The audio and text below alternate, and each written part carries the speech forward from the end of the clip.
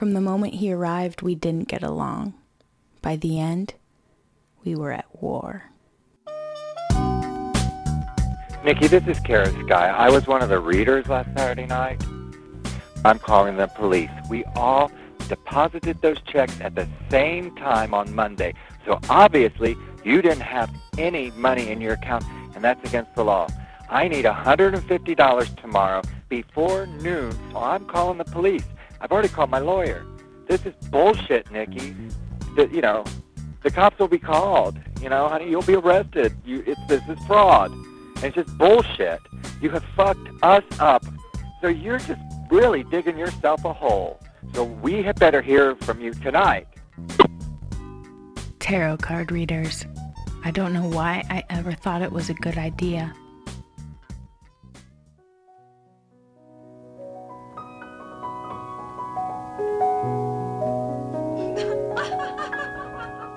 It was the night of April 22nd. I sat in the corner of Nikki Dakota's candlelit living room sipping red wine. I'd spent 3 weeks planning this party. Now I was intent on getting drunk and making it as good as it had been in my head. Yes, I do. Nikki Dakota was turning 40. Tarot card readers. I switched to whiskey and continued to sit in the corner. I got up occasionally to bring another guest in to have their cards read. I glanced to my left. That tarot card reader. He was more interested in recounting his past than reading futures. Tarot card readers. I should have figured they might be a bit unstable. Tarot card readers.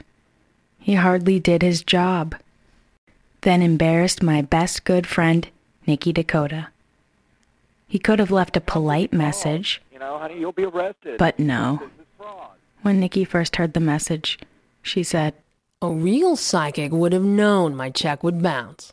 So, ha!" Tarot card readers. I don't know why I ever thought it was a good idea.